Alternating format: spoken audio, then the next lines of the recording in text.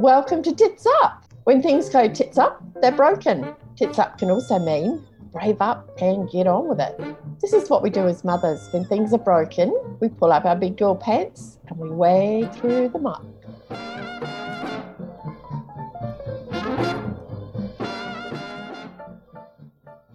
Our sponsor for this episode of Tits Up is Designer Bums. Gorgeous, hand-illustrated, modern, reusable cloth nappies. Working with large corporations, mostly in the resources sector, helping them reduce their emissions on the environment and impact on the environment. And I was going into people's homes as a sustainability auditor, helping them reduce their energy and water use. I was pregnant and going on maternity leave. If I was to return after maternity leave, it would be full-time only.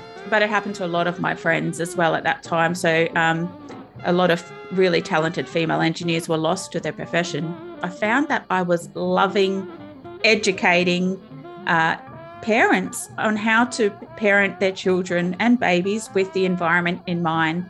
You know, the climate crisis is so urgent. I'm really wanting to be a part in that technical aspect of having that impact as well, balancing it with my education, which I find a lot more creative and really is my soul work in terms of helping the everyday person. Hello and welcome to Tits Up. Our guest today is Laura Trotter, and we're discussing sustainability in the suburbs and how we can all make a difference. Laura is one of Australia's leading sustainable living educators and has won numerous regional and national awards for her fresh and inspiring take on living an eco-sectional life. Oh, I love that term. A passionate believer in addressing the small things to achieve big change and protecting the planet in practical ways. Laura has inspired and educated tens of thousands to adopt a greener lifestyle through her popular EcoChat podcast and award-winning sustainable living programs. Using her professional expertise as an environmental engineer with the down-to-earth pragmatism that comes from being a busy mum, Laura is an eco-thought leader who's not afraid to challenge the status quo. Welcome, Laura. And I'm really excited, to be chatting to you about all things sustainability and how we can all make a difference to this precious planet in our day-to-day lives. I've been following Laura for a long time. So welcome, Laura. Oh, thanks, Becky. I've been following too. I think it's been a bit of a mutual girl crush, but I'm so thrilled to be on your podcast chatting sustainability. So first, how did you embark on this journey as a sustainable living educator? Where did it start? It's, I think I was born with a green heart. I was one of those kids of the 80s that I was an analog kid. So growing up outdoors, I was a brownie guide, girl guide, lots of holidays in, Victoria's beautiful high country and Gippsland Lakes. So from a very young age, I developed a strong connection to our environment. And I could see too from a young age the impact humans were having. So through my, come later school, science and maths was where I was doing really well at school, and it kind of led me to study environmental engineering. So I went into the corporate world and really heavy industry for the first 11 years outside university, working with large corporations, mostly in the resources sector, helping them reduce their emissions on the environment and impact on the environment. But it's really interesting because when I was working in corporate back then, before I was married and with kids, I was still volunteering in my local community as a sustainability educator. And I was going into people's homes as a sustainability auditor, helping them reduce their energy and water use. And I was also on the town's environment forum doing education programs in town. So this was like in the early 2000s. And then my life took a big change when I became a mum. And at the time I was working in one of the largest industrial sites in Australia, in remote South Australia, the town of Roxby Downs, as a senior engineer. And I was pregnant and going on maternity leave. But, this was 2009, but I was in a very heavily male-dominated profession. And there was really no mums ahead of me up in the hierarchy at work for this very large resources company. And I was told to me by my boss, my boss's boss, and even the chap in charge of the whole operation that employed 3,000 people or so, that if I was to return after maternity leave, it would be full-time only. You're a senior engineer, that's a full-time role. But essentially, we could offer you a contract admin role. It's a full-time role as well, but with your organisation skills and intelligence, you'll be able to do it 2 days a week. But essentially, you can't work as an engineer. And I thought, I don't want to do that. And I'd worked. Rude. It was, but it happened to a lot of my friends as well at that time. So a lot of really talented female engineers were lost to their profession. But it spurred me on to create my first sustainability business called Sustainababy. And that was really led because I was living in remote Australia, trying to source eco-friendly products for my new baby. And really, there was not that one location where you could get them from. So I created that business and ran it for 6 years, but it wasn't necessarily the retail aspect of the business I loved the most. I found that I was loving educating parents on how to parent their children and babies with the environment in mind. So I guess that's where it started. And then it led on to starting my podcast and starting my online programs. And I eventually sold the retail business and focused more in education.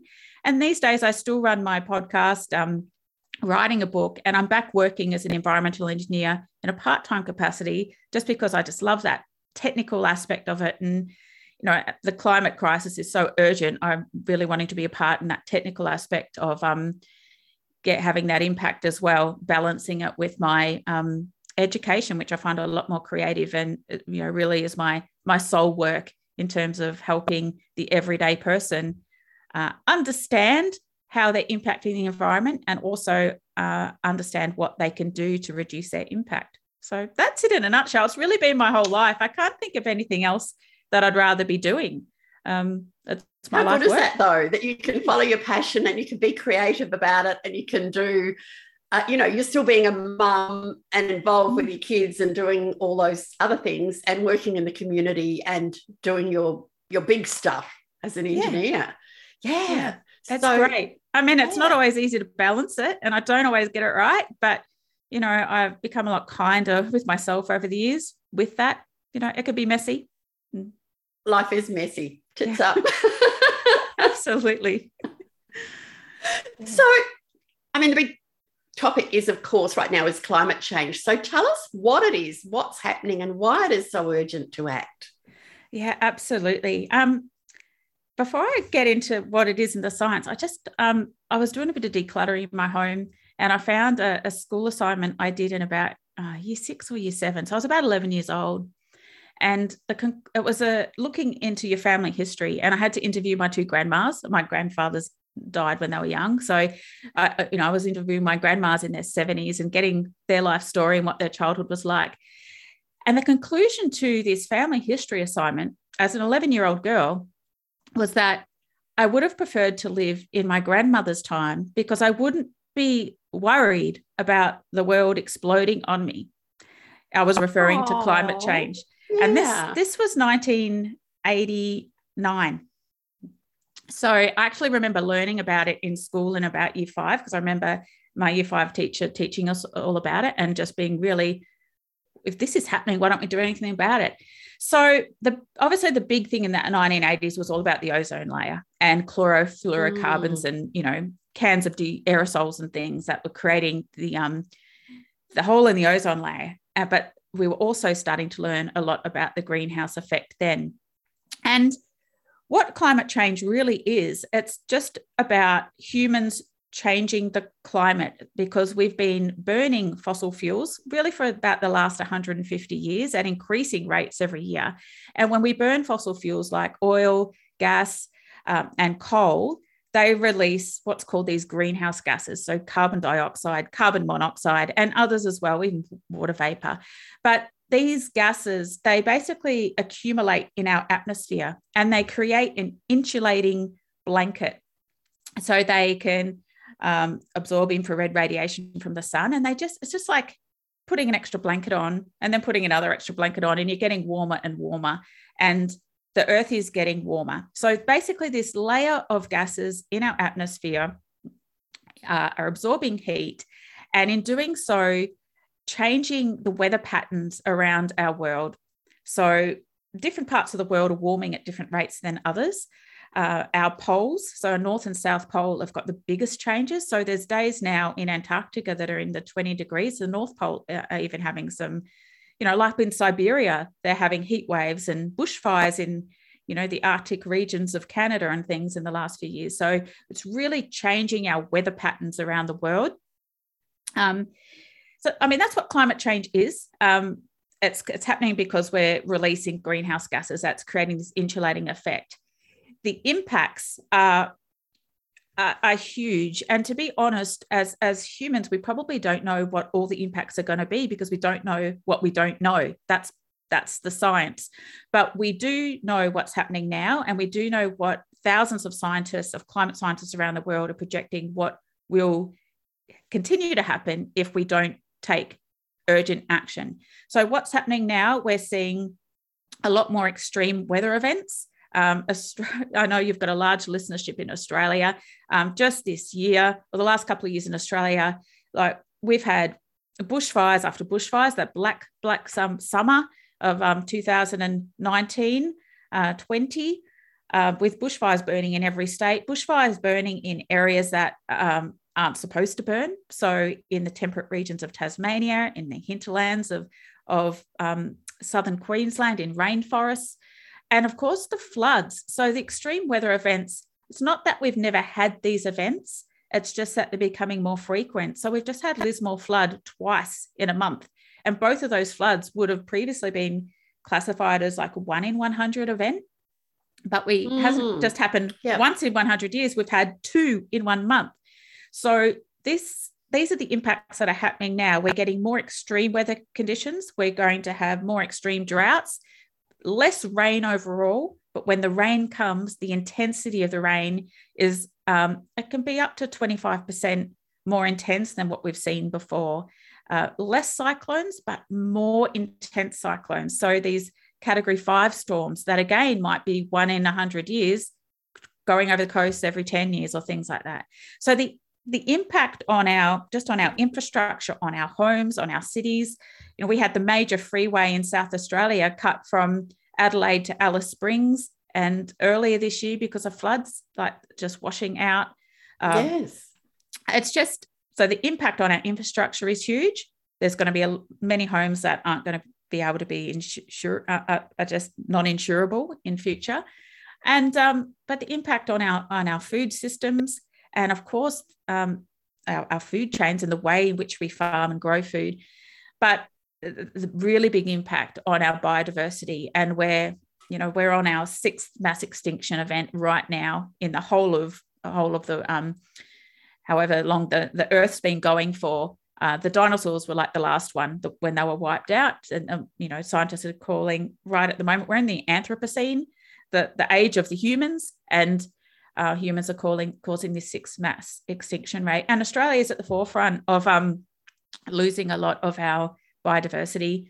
Koalas were common 20 years ago, and now they're on the endangered list. So there's lots at stake if we don't get climate change right. And it is scary, but there's also it's a great challenge. It's the biggest challenge of our generation, and we've got the solutions right now. We just need to roll out those solutions, and everyone has a role to play in that.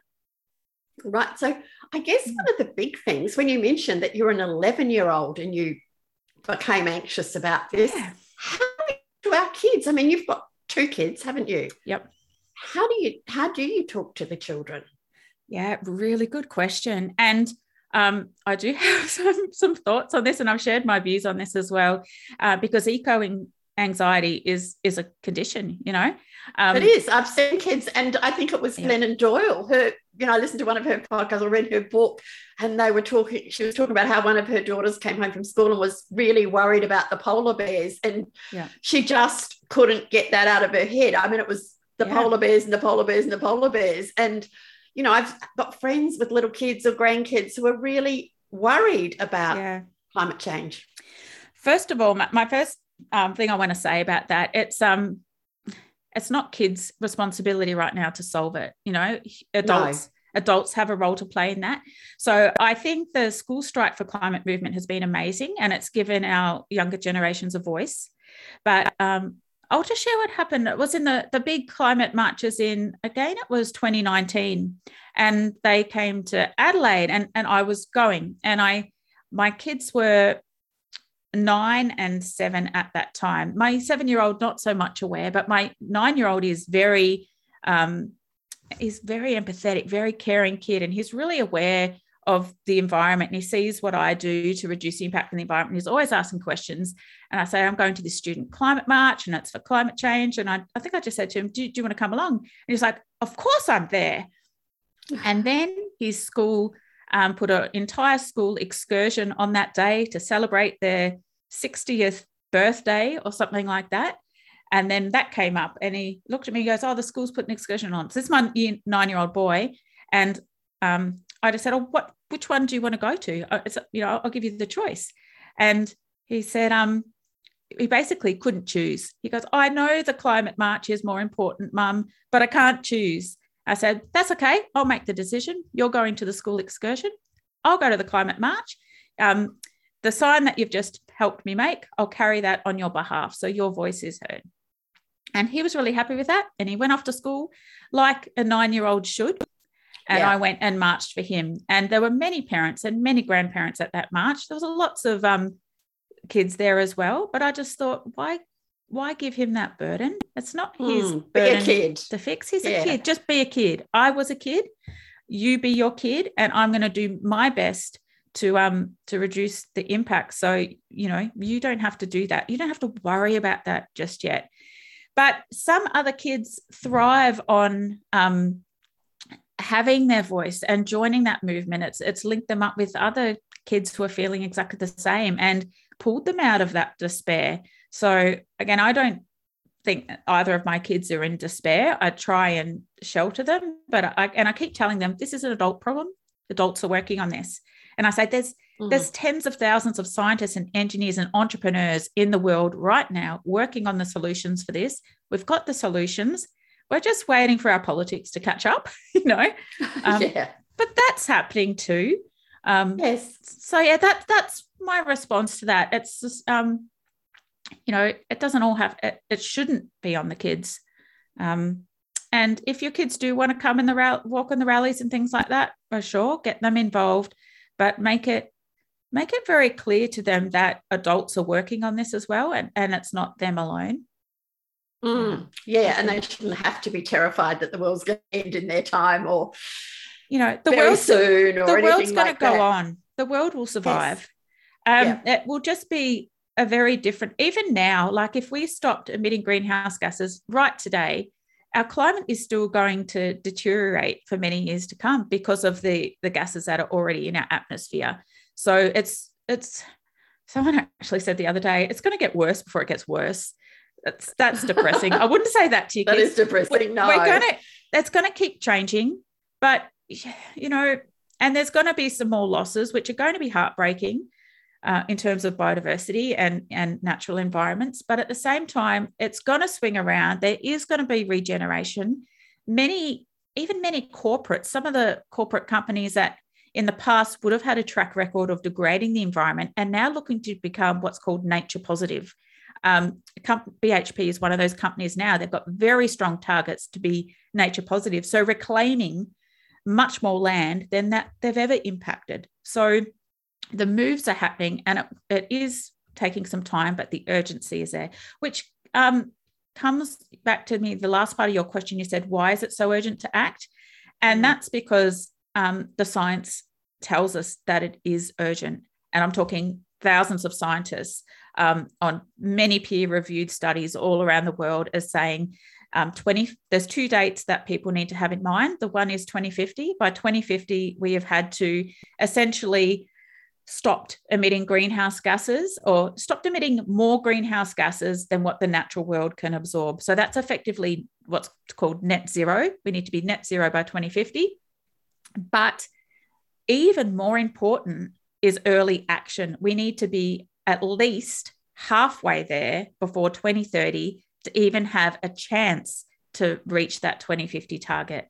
So that 2030 target of 50% of reducing greenhouse gas emissions, and that's what the Paris Agreement signed up to and things like that. And that's where Australian politics has really lagged. We still don't have a national 50% policy. The Labor government that just got in have campaigned on a 43% 2030 target, but 50% is where it's at. That's where a lot of the independent candidates and the Greens were campaigning for. That's where we need to be to have any chance to reach that 2050 net zero. And we need to hit 2050 zero to really stave off the most catastrophic effects of climate change that are really hard to even get our head around because we don't experience them in our day-to-day life. We're getting snapshots of them now with the floods and the bushfires and, you know, that thick blanket of smoke over Sydney for 2 months where anyone with asthma couldn't breathe. There were more deaths from smoke in that Black Summer bushfire event than there were by direct impacts from the bushfire. So, you know. Yeah, so and 2030 is not that far away, is it really? No. When you think about it, it just flies. If you're a mum with little kids and you think where you were 8 years ago. It is. It's not that far. But I do want to give a message of hope because there are beacons of, you know, really great things going around that an everyday person doesn't see. So one of the biggest things that needs to happen is for our electricity grid to be what's called decarbonised. So get off fossil fuels. So we've already got, I'll talk about the state I live in South Australia at the moment. We've got days in South Australia that are 100% run on solar power alone, not even the wind farms that we've got many of. So we're hitting increasing numbers of days in South Australia that the whole state is run off renewable energy. That wasn't happening 10 years ago. In 2016, we had a statewide power outage when our power system went down just a few months after the last coal-fired power station turned off. So it's been a bit of a rocky road to get here. Incidentally, that power outage wasn't caused by that. It was caused by a big climate event, a storm that, you know, knocked out the circuit. But essentially, South Australia's grid is now about 65% decarbonised.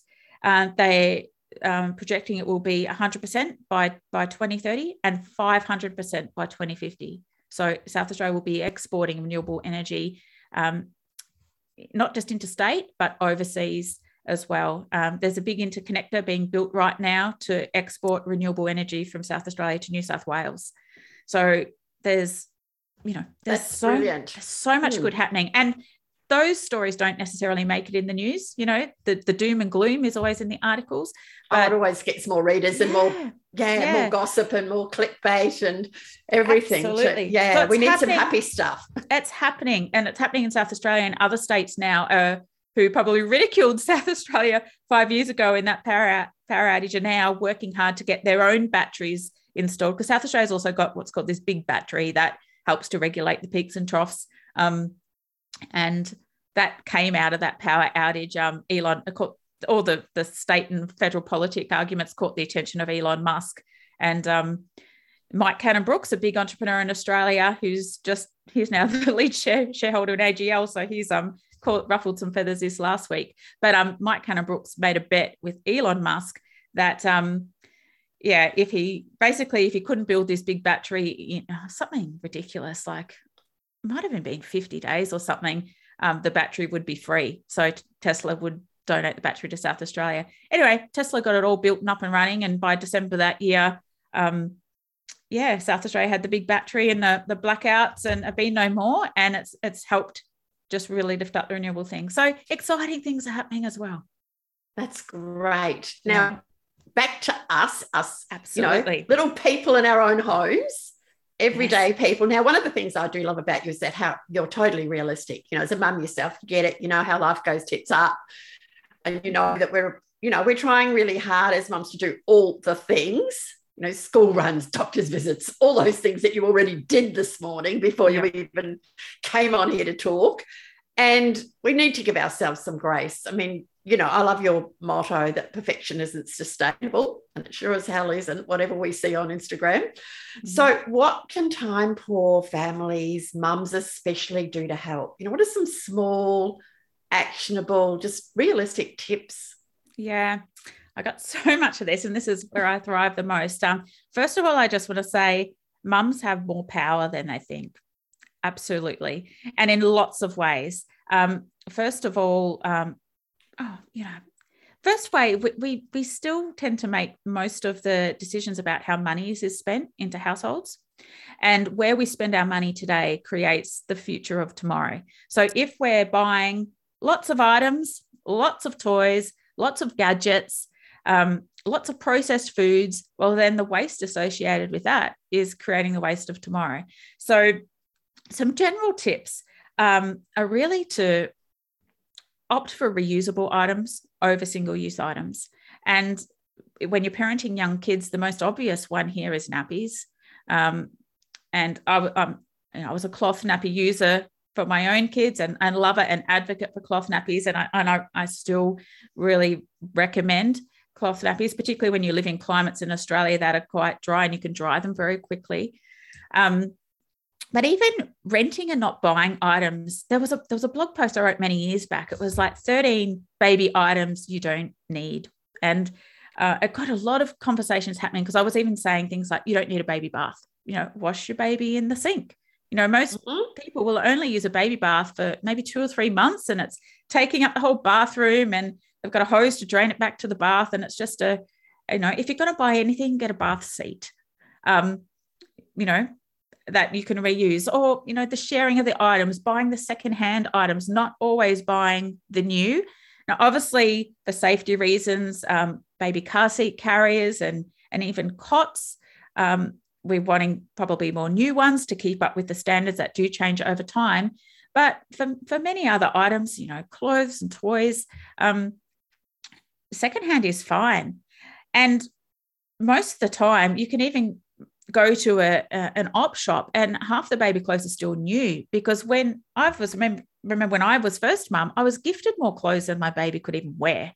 Like, even if I changed them 4 times a day, they wouldn't go through all their new clothes. I think I was particularly given like so many in like 000 size.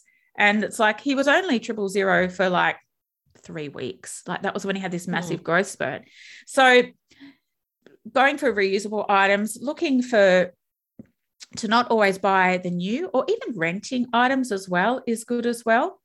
But again, getting back to mums, we also make the decisions of what to purchase in the family. And a lot of that comes down to food as well, and choosing to eat fresh foods, whole foods, foods that are in season, foods that are grown or produced locally. That makes a big impact as well. So, because if we're eating a diet high in processed foods, it's not just detrimental to our health and health of our families. We've got a lot of food miles, and transportation and refrigeration of foods emits a lot of greenhouse gases. And obviously that these foods are produced in labs. So eating whole food as much as possible is great.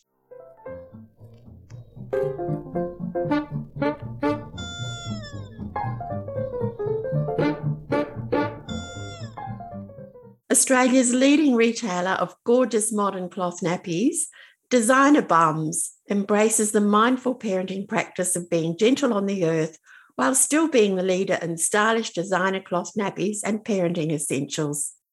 Featuring organic and premium fabrics, the exclusive signature artwork and thoughtful touches provide the best in design while being versatile, unique, and sustainable. Designer Bum nappies are available in 3 sizes. One size fits most, supports families from birth to toilet training.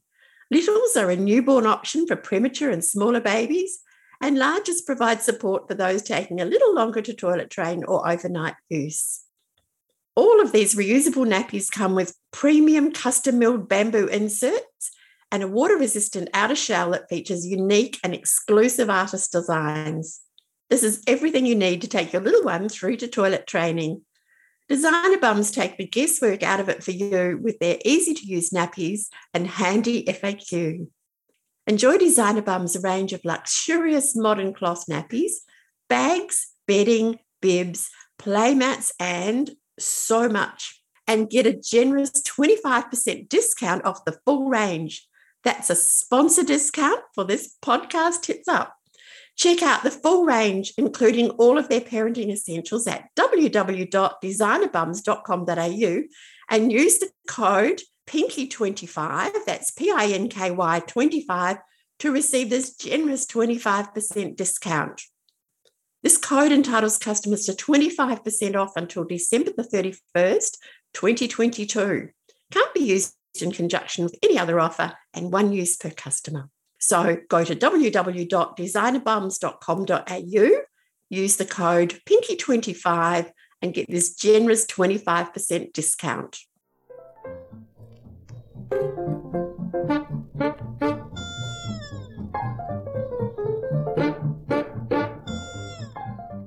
Even getting to babies, and I know you're an advocate for baby-led weaning as well, Pinky, and that's great too, because then if your kids are just eating some vegetables or some bits of what you're eating off your plate, and that's just their food, you then don't have the squidgy packets or the jars or, this whole baby food market. So much of it is not necessary. It's just generating all this waste when our babies and toddlers are best just on growing on our food. And of course, breastfeeding has another huge part to play in that as well. And I do acknowledge that it's not possible for everyone, but where you can breastfeed, it's a zero waste food for your baby and very nutritious as well. So there's lots of decisions about that, but it really is having that, that mindset. I also say single use sucks. So really avoiding single use items,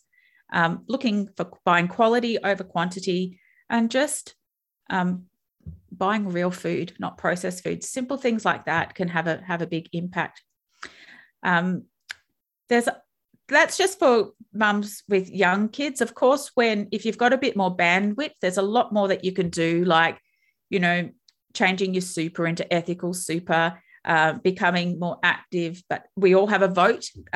Women definitely had a say in this last election, and we've, swung the balance of power to I guess, MPs and governments and independents that are really going to advocate for the climate as well. So don't underestimate the power that you have. Yeah.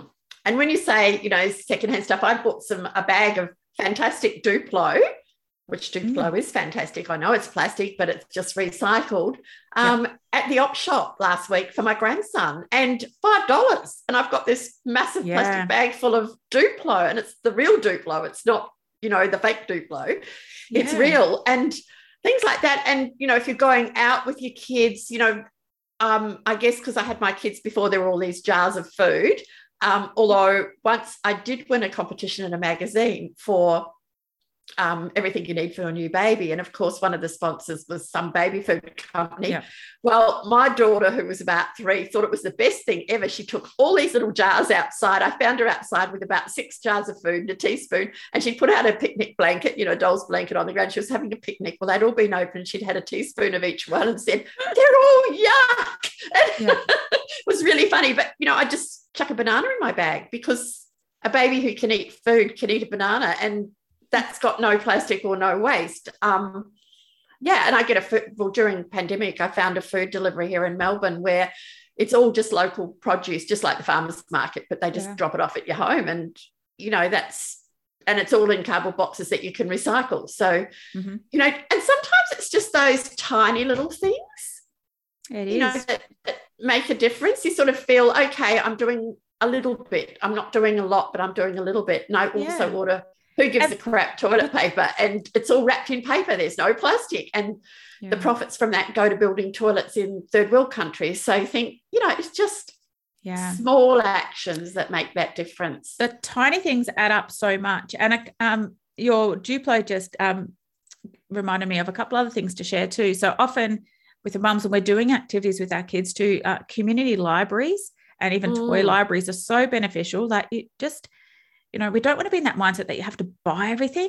Toy libraries were brilliant for my second son. He was a real puzzle nerd, and he'd just smash through jigsaw puzzles. And I would get a collection each week from the toy library. He'd do them a few times, and then the next week I'd just drop them back and get some more jigsaw puzzles. I had this never-ending supply of jigsaw puzzles, but I didn't have to store them at home. I didn't have to buy them. I didn't then have to toss them out 2 years later when he'd outgrown them or move them on. Looking after our stuff takes so much time and energy, and moving it on as well. So libraries and toy libraries are worth their weight in gold. Yeah, and even around friends and family. I mean, my daughter's works with my daughter-in-law. They'll share, one's older than the other, so they'll pass the clothes around, and then, the clothes will go back and then they'll go to some friends. So they all just go round and around and around, this group of mums, which are great.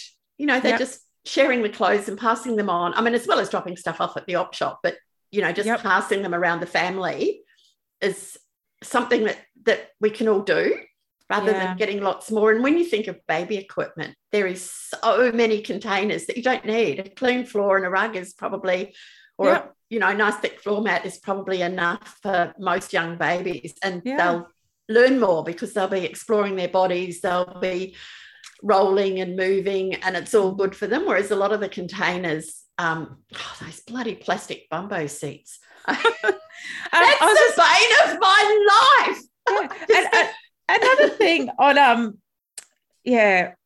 those bumbo seats could be dangerous too. I had again, living in that remote town, we had a girlfriend and had her baby in the bumbo seat up on the kitchen bench feeding, and she turned around and the baby fell out of it and ended up falling on the floor and had to get the Royal Flying Doctor Service down to Adelaide. They're worried about head injuries. But just in the blink of an eye, I'd flipped out of the seat, and that poor mum. And she's a friend of mine, bet herself up for so long after that. But these things happen. Love, And look, they're all marketed really well. And I was actually talking to someone in one of the baby shops, and was Toys R Us, and I'd been in there and given a talk a few years ago, and they were talking about stuff being knocked off. I said, well, what's the item that gets most, stolen? And they said the bumbo seat. And I went, how would you walk out of a shop with one of those? Would you go in flat stomach and walk out looking like you're pregnant or something? How would you hide a blood bumbo seat? In the bottom of the pram with a bunny rug over the top? So I don't know. Not that I have done that. But I just go, some of the things, like, they're really well marketed and they do sound convenient. I mean, you're wanting to cook dinner and you just think, we'll pop our baby in a seat, we'll know where they are, especially if they're a bit mobile. And, that's what you do. So it's not blaming mums, it's blaming the whole system, really, isn't it? It's consumerism. That's saying system. Mum and new mums, and again, I've been there, we're the most some of us are the most vulnerable aspect of society at this point in time in our life. Play on the want to give our babies the best chance and the best start to life. They play on our guilt, and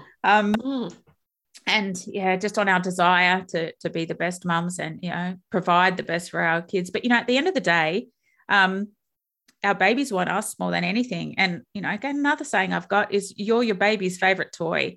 So, so play with your baby, look, just eye time with your baby, read to your baby. We don't need all these endless educational toys, your baby wants to bond with you. Label, and when you're busy, like I said, you've still got to get dinner on and things like that. I'll tell you a couple of things my kids love the most. And I still remember having this as when I was little, we'd play with the Tupperware cupboard.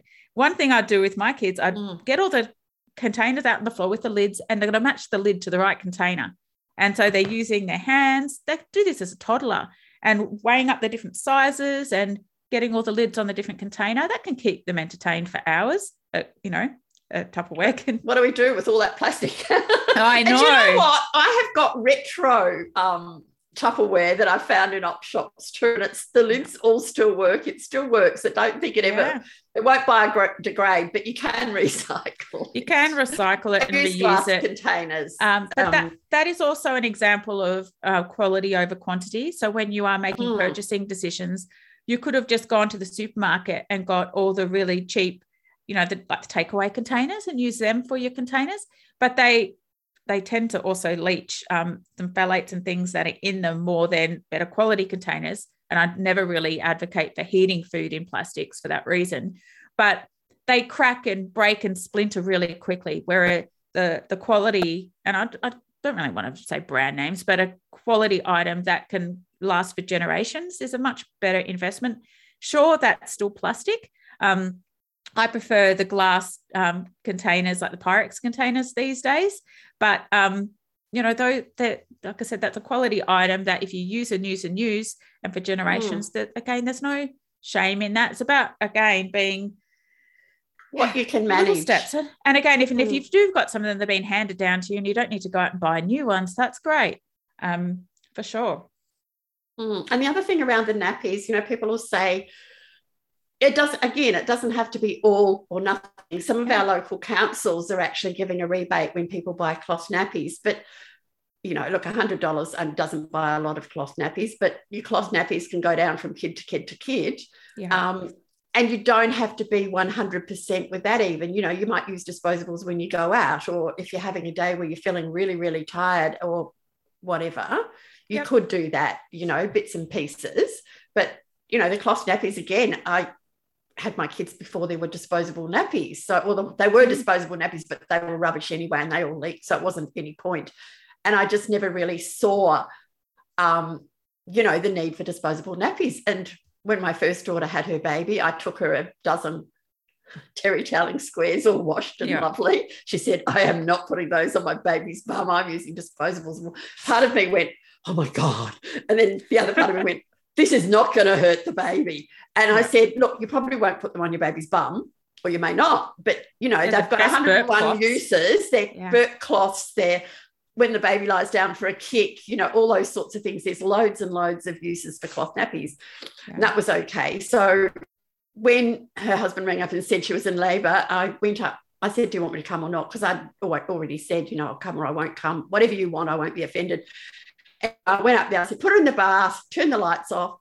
And I was there and she was, vomiting into a bucket, leaning out of the bath. And I got my rubber gloves and bucket and put the cloth nappies in, wrung them out nice and hot and put them on her back. And she went, oh. Anyway, she did find lots of uses for the cloth nappies. And when her sister was having a baby just a couple of years ago, she bought the terry toweling nappies and sent them to her sister and said, I don't expect you to put them on your baby's bum, but you will use these. Yeah. It was really funny, the turnaround. Isn't it?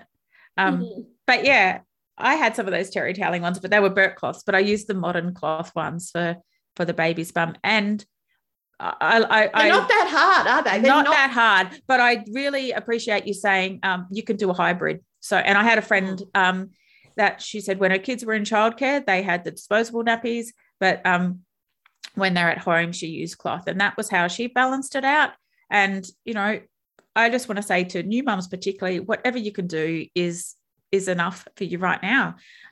You don't have to do everything. Again, that perfection is not sustainable. When you do try and do everything, you're literally going to burn out, or your mental health is really going to suffer, and that's going to more impact the people around you and the planet. You know what I mean? So just do what you can. Yeah, baby steps. That's all we really need to do. Yeah. And what about as the kids grow? What, the toy explosion? The toy explosion. Yep, yeah, and as a grandparent, that's, grandparents are, you see things, that would be really nice for little Archie. Oh, he'd love that. Yes. We've had the talk with the grandparents quite a few times. I still remember one Christmas when my mum, God bless her, she gave gifts to both my boys, and we were over in Melbourne staying in an apartment, and I put everything my mum gave my eldest son, and it basically covered a full 3-seater couch. It was maybe like 20 books. It was like a 10-pack of CDs, toys, clothes, so much. I just took a photo for my own, just look how much this is. But I just had a chat with Mum up and said, Mum, how about some experiences next time? Or rather, so much love has gone to this present. We really appreciate it. But the kids have got so much of this stuff. We'd more appreciate, like, if you could take them to the zoo and spend some time with them or something like that. Now, we were living interstate, and like so many grandparents do, you're not living near your grandkids. So it's hard to sometimes to spend that time, but, experiences are great. Or even these days, like I said, I've got a gosh, a 12 and a 10-year-old now, and they really want money or vouchers where they're then buying things that they want. And back in our generation, it would have been considered rude to even ask for that. But these days, it is smart. And even as adults, if you are getting a voucher, you spend it on something that you want, as opposed to getting a gift that it's you don't end up using. So vouchers are good. Experiences are great. I went to Guy Sebastian on the weekend with my 12-year-old, but that was his Christmas present from us, the Guy Sebastian concert. And it was incredible. And he had so much fun. And it wasn't just another toy or something, another thing in the house, adding more stuff. Older kids are great, or even young kids, to get involved in different things around the home too, like taking out the recycling. If you have got a bit of a veggie patch, particularly young kids, it's great for their development, great for the environment as well, great for your household waste. And I know you want to ask me a few tips on household waste, Pinky. I do, yes. Yeah. So that's some things as well, growing some of your own food, but recycling your soft plastics, recycling anything that you can. Our biggest waste in our households tend to be our food waste and plastic waste. Food waste, particularly in Australia, there's been many studies on it. Australians are reported to be quite wasteful with food. We tend to waste about a third of the food we buy, and that can just be vegetables wilting away in the fridge that we were too tired and we got takeaway and we forgot about those vegetables, and then they've gone moldy or wilted. So it comes down to planning your meals better, shopping to plan, not getting overexcited by fresh things on sale and then not eating them, and then cooking to your plan as well, and getting really smart and savvy with your leftovers. So any sad looking vegetables go in soups in my household. I even freeze black bananas and then they come out in smoothies and banana bread. I even freeze broccoli stalks. And they go into stocks for soups if I don't chop them up and put them in stir fries. So, parts of vegetables that we don't tend to eat ourselves. So really cutting down on your food waste will cut down on your greenhouse gas emissions. It's worldwide. They're saying if food waste was a country, it would be the third largest generator of greenhouse gas emissions. So doing anything in your household to reduce food waste is going to make a big impact. And composting as well. Have a compost patch or bokashi bins if you're in an apartment just under your kitchen sink. You can just compost under your kitchen sink, are great too. So that's some ways to reduce your waste there. And if you've got older kids, just bring them in on the journey. Give them a job. Yes. Give them a job. Yeah. And veggie gardens, but even little ones love the veggie garden. They love pulling up a carrot, or my grandsons used to have a little potato patch when they were little, and they would dig potatoes, put them in the, scrounge around in the dirt with their hands to get all these potatoes, put them in the Tonka truck and then drive them, across the veranda into the kitchen. And so there'd be a little trail of dirt wherever they went, but they'd bring them in a truckload of potatoes and think it was the best thing they had ever done. And, they didn't need toys. They'd just go and dig in the dirt. Just don't leave your toddler unsupervised amongst the cherry tomatoes, which, he was supervised, but he just kept eating and eating and eating. And what goes in comes out, right? And cherry tomatoes, they can be a bit acidic. They burn. Oh, yes. He would have been 18 months or so sitting in the cherry tomato patch. And anyway, a few hours later, just this cherry tomato explosion and a very red bum for a couple of days. Right, so take care. It's just not something that a little baby needs to eat, like 50 cherry tomatoes. He enjoyed it. He was having fun in the garden up too with all those salicylates. Yeah. Revved up. Yeah. So yes, that food waste is a big, and I love the idea of freezing stuff that you can put into smoothies and soups. And soups aren't that hard to make either. It's another, and neither are stocks. So if you're used to buying like stock powder or even the Tetra Pak stocks, if you've got a slow cooker, you just throw like the offcuts. So for example, if you're topping and tailing carrots or topping and tailing Swedes and turnips and things like that, that just goes into your slow cooker with a couple of broccoli stalks, half an onion. You can make a vegetable stock, a few litres of water, some apple cider vinegar, and just let it simmer there for 12 hours or even overnight. and strain it. You've got vegetable stock that can be perfect in casseroles and soups. Throw in, if you've had a roast chicken, throw in the chicken bones, and then you've got chicken stock. You don't need to, you'll slash your family budget substantially by just doing little things like that too. Because I used to buy those liquid stock packs. I buy a couple a week for a batch of soup, like 20 years ago. And like that's $10 a week even now. But you can just make that for free, really, just using offcuts. So whenever I'm topping Italian vegetables, they just go in a container in the freezer, and I make a big batch of stock at least once a week, just in the slow cooker overnight. It's basically cooks itself. Yeah, slow cookers are your absolute best friend, aren't they? They say you don't need takeaways if you put your slow cooker on in the morning and you come out in the afternoon, and they'll come out in the evening and dinner's there. So they're good in lots of ways. I always found the slow cooker hard with young kids though.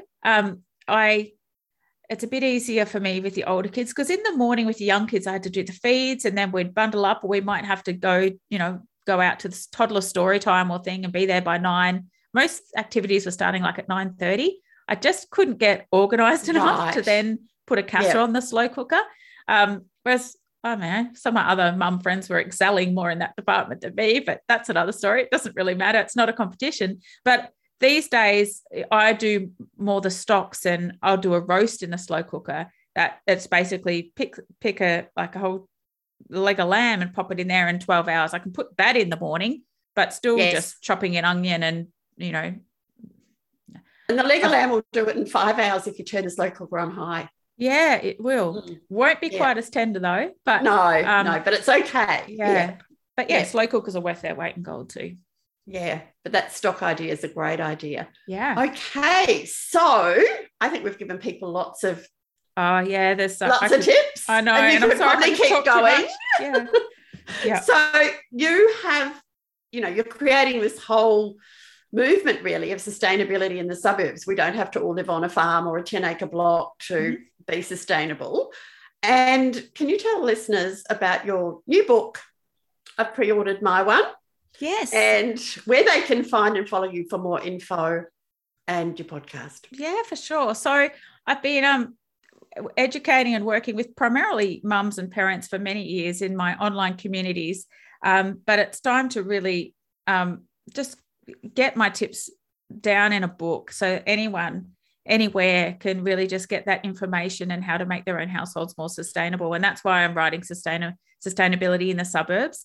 It's available for pre-order at the moment. My first draft's going to the editor in a couple of weeks, which I'm really excited, but it will be out by Christmas this year. And you can pre-order that.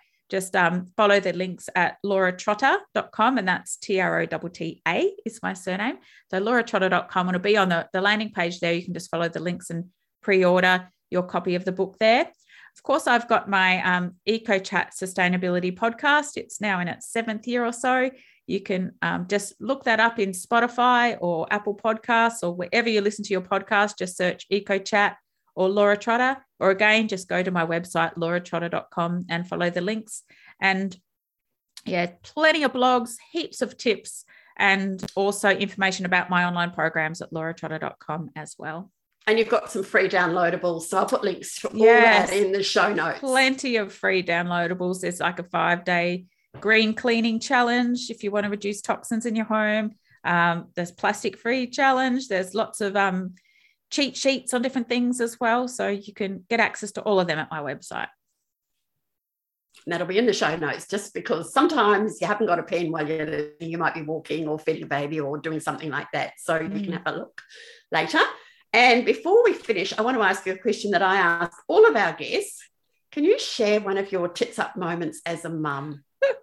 There's been so many, but I think one that I think your leaders would appreciate was, this was with my first son when I was still, trying to be a little bit too good, as a mum. I was going for a gold medal or something. So he was about 9-10 months, and I was, embracing baby-led weaning. And it was a beautiful spring day. So I'd popped him out on the patio in the backyard up in his high chair, and I'd made these homemade organic meatballs with a nice tomato sauce. And so I popped him out there on his tray so he could just help himself. And then I took a took a photo of the most magical parenting moment. Very proud of myself. My son was feeding himself for one of the first times because I had a midwife mother who was pushing the rice, whatever that rice meal Slop. is. Yeah, so I've had to wean him onto that first to keep everyone happy. Second child, I just did baby led weaning from the start. But anyway, back to the story. So he was sitting outside, undercover, but beautiful spring day, having his meatballs. I thought, now's my time to duck into the kitchen and get my lunch. So I went in, got my lunch, came out to have my lunch with my beautiful baby, and watching him eat the meatballs, I'm looking and thinking, the meatballs are moving. What's going on? The meatballs literally had maggots all over them. In the time that I'd gone in to get my lunch, a big blowfly had come, landed on the meatballs, let go of these maggots. And my son was baby led weaning these beautiful organic meatballs with a delicious tomato sauce with maggots. Oh, crap. Super tits up. God. Yes, you live in Australia, obviously, in hot weather. And yeah. Yep. I earned my stripes that day, and it was a bit of a, bit of a come down moment. Look, Laura, just stop trying so hard. Yeah. Not really an Instagram moment. Oh, hell. Yeah. That's funny. I laugh about it now. In fact, I did laugh about it later that day, but, I think I grabbed them off him quickly and trying to flick them off, and he was like a bit shocked. What's going on? Why are you taking my food? My dinner. Yeah, I think he was quite enjoying them. Yeah. Extra protein. Yeah. No. Yeah, absolutely. He survived. Oh, yeah. He's still there. He's 12. Yeah. So it's okay. He's eating me out of house and home now, but yeah. Yeah. Yeah. So thank you for all this wealth of information. And before I finish, the other thing is your best tip for being the mother you want to be. Yeah. We've already shared probably my number one throughout the podcast many times, and that's perfection's not sustainable. And I love that one so much because sustainability is about so much what my core values in life, but it's a term that embraces everything as well. So that's the first one I want to leave you with. And if I can be greedy, I grab another one. And this also spreads into our consumption and what we buy, but it's everything about being a mum as well. And it's quality, not quantity. And this also comes down to the time that we spend with our children. And I was one of those mums that really beat myself up for when I was working and maybe not as present with my kids and things like that. And one of the mums at our local coffee morning said that to me, look, Laura, it's not about the quantity, it's about the quality. Like when you are with your kids, just really try and be present. And they're just going to love you for that. Like, so it's really just trying not to, we've got so many distractions. I'm a bright, shiny light girl. I get distracted too. And these days, if I'm away for work or away for a weekend on a book writing retreat, which I'm doing soon, I'm just making sure that when I come back to my family, I plug back into my kids and spend some quality time with them. It might be reading a book, might be going for a walk, and I don't have to be perfect every minute of my parenting journey. I'm far from it, but I'm just trying to capture these moments where it's, quality over quantity. Yeah. Yeah. And I think you learn to hone in, don't you, when your kids need you more, because there'll be times when the needs are higher. So you do need to hone in and put that. And when they're sick, that's time. top up. Yeah.